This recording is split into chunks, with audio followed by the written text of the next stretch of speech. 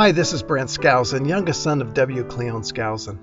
We are excited to announce the upcoming Audible of Dr. Skousen's popular book on the New Testament, titled Days of the Living Christ.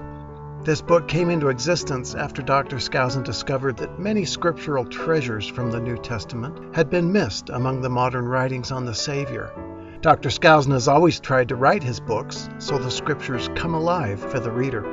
We hope and believe a careful study of Days of the Living Christ will provide a new, dynamic, three-dimensional appreciation of the Savior and those who labored with him. Although the book is readily available online or at your local bookstore, the Audible is not quite complete. So meanwhile, we want to give you this short preview of the upcoming Audible in today's podcast. For this Christmas season, the excerpt covers the first days of the living Christ.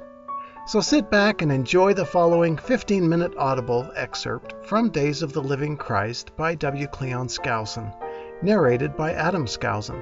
From our family to yours, may the Savior's love and inner peace be with you and your family, especially during this Christmas season.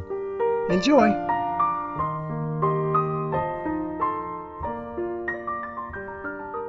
Because Mary and Joseph are such notable personalities in sacred history, it is difficult to think of them in their role as young lovers who were betrothed to each other and were making exciting plans for their marriage, just before Gabriel suddenly appeared on the scene.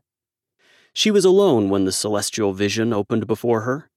The sudden brilliance of the heavenly messenger momentarily overwhelmed her, and even before she could speak, the salutation of the glorious Gabriel fell upon her ears. "Hail, thou that art highly favored!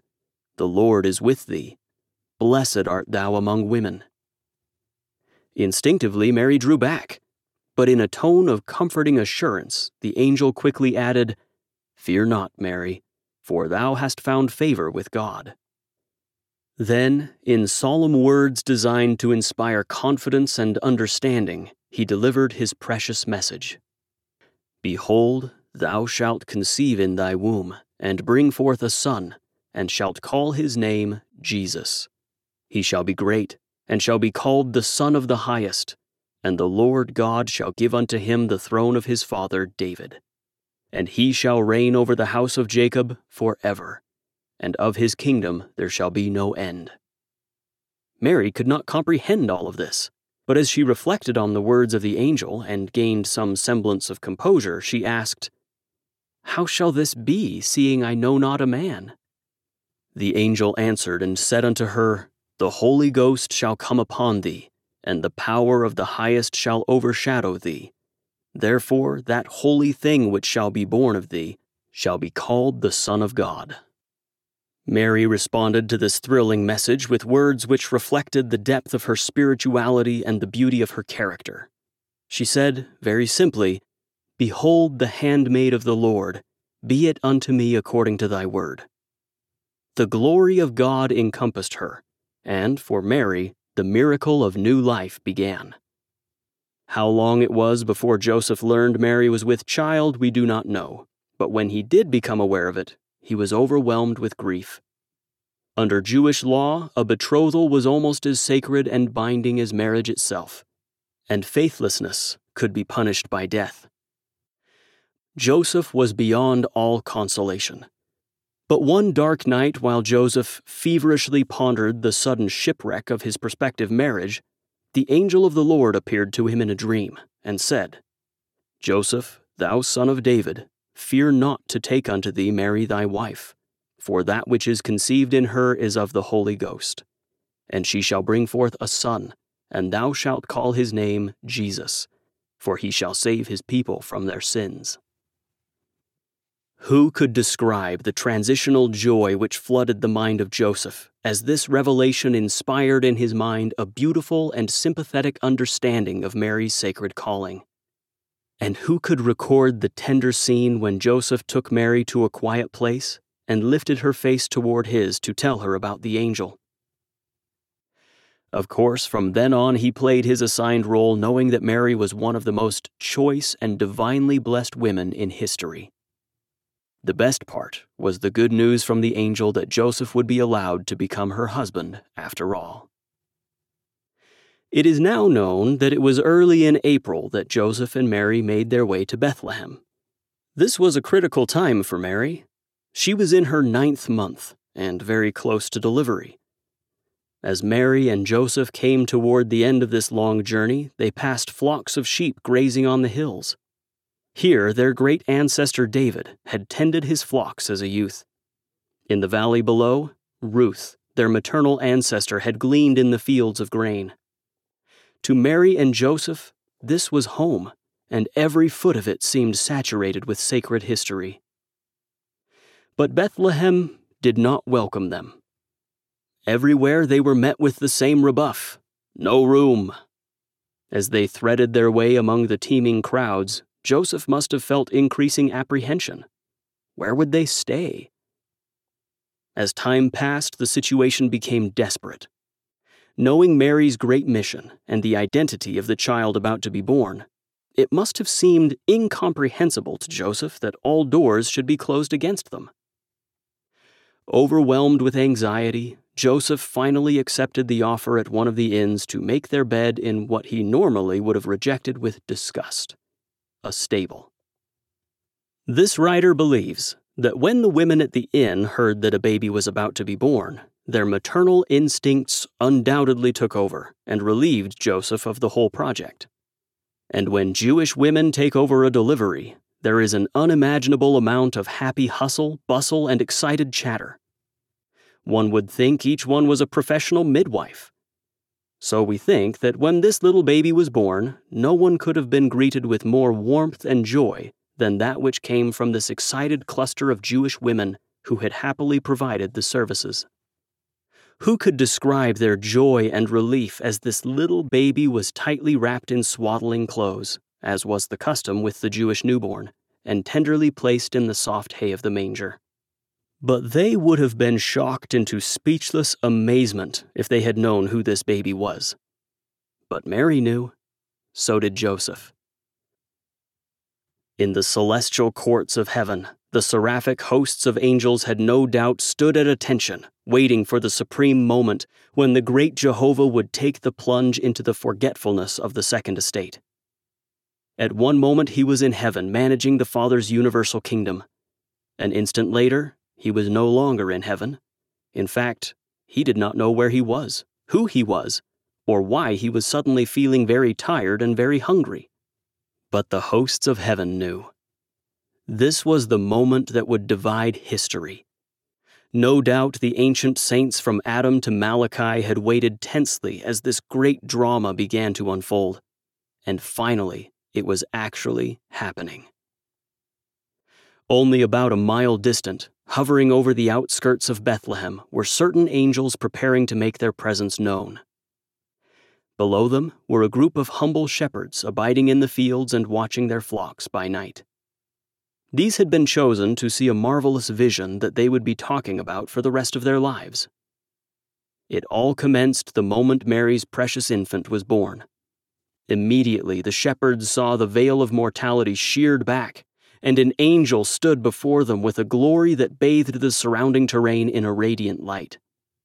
The shepherds thought they would be consumed and shrank back in fright. But the angel said, "Fear not, for behold, I bring you good tidings of great joy, which shall be to all people. For unto you is born this day in the city of David a Savior, which is Christ the Lord. And this shall be a sign unto you: ye shall find the babe wrapped in swaddling clothes, lying in a manger." At that moment the hosts of heaven could no longer be restrained. The majestic choir of thousands of heavenly voices burst into song. Glory to God in the highest, and on earth peace, goodwill toward men. When the vision closed, the shepherds left immediately to go into Bethlehem and seek out the location of the child lying in a manger. As the shepherds stood watching Joseph, Mary, and the baby, they saw that the little one was indeed wrapped in swaddling clothes and lying in a manger. There is no record of any conversation. Perhaps they just looked. There were no halos of light about their heads, no visible cherubim. Nevertheless, with the glory of the angels still fresh in their minds, the shepherds looked upon the sleeping child with devotion and awe. Jehovah had entered mortality. Luke says they returned to their flocks, glorifying and praising God for all the things they had heard and seen. And so the early morning hours of the first Christmas passed without further incident. While the baby slept, Mary treasured in her heart the thrilling triumph of this hour. But where were the wise men? Although Christmas pageants have it otherwise, there were no wise men present on the night of the Nativity. In fact, they were in their homeland hundreds of miles to the east. During the early hours of the first Christmas morning, they saw a great new star in the heavens.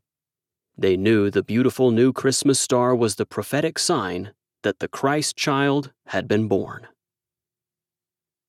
We do not know how many months were required before the wise men were able to reach Palestine from the east, but it was undoubtedly a long and tedious journey. En route, they probably discussed the excitement they expected to encounter among the Jews, since the Messiah had been born among them. Upon their arrival, however, they were no doubt amazed to discover there was no excitement at all. The Jews didn't seem to know anything about the birth of their Messiah. As they began their journey in the darkness, they suddenly saw the Christmas star again. Matthew says, "When they saw the star, they rejoiced with exceeding great joy." They were seeking for a house at an unknown location, inhabited by people whose names they had never heard, and whose faces they had never seen. This beautiful Christmas star is one of the neglected miracles of the Bible. Here is what Matthew says it did. "And lo, the star which they saw in the east went before them, till it came and stood over where the young child was." When the beautiful satellite star stopped over the place where Mary, Joseph, and Jesus were staying, the wise men dismounted, and the gospel writer says, "When they were come into the house, they saw the young child with Mary his mother, and fell down and worshipped him. And when they had opened their treasures, they presented unto him gifts, gold, and frankincense, and myrrh." One can only imagine the amazement of Mary and Joseph as they saw these princely strangers from a distant land come into their house and spread before them a display of wealth beyond anything they had seen in their whole lives. At this time, Mary and Joseph did not know it, but the gift of gold would serve them well on the long journey they would have to make before they reached their final destination at Nazareth. In addition to the gold, there was the frankincense. This was the expensive crystalline resin extracted from trees in Arabia and used in synagogues and the temple for incense burning. The myrrh was a highly fragrant resin used as a perfume as well as a cosmetic. It must have been a most inspiring visitation for Mary and Joseph as they listened to the story of these strangers. And it must have been equally inspiring to these gifted patriarchs as they gazed on the gentle countenance of Mary's baby. They were undoubtedly members of a body of righteous priesthood holders in their own country. The very fact that they knew about the Christmas star and were aware that it signified the birth of the Savior suggested they were far closer to the source of heavenly knowledge than the main body of the Jews.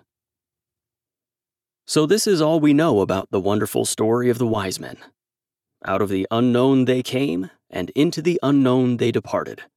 We do not know their nationality, their names, or their exact number. Nevertheless, we are promised that someday we will have their whole story.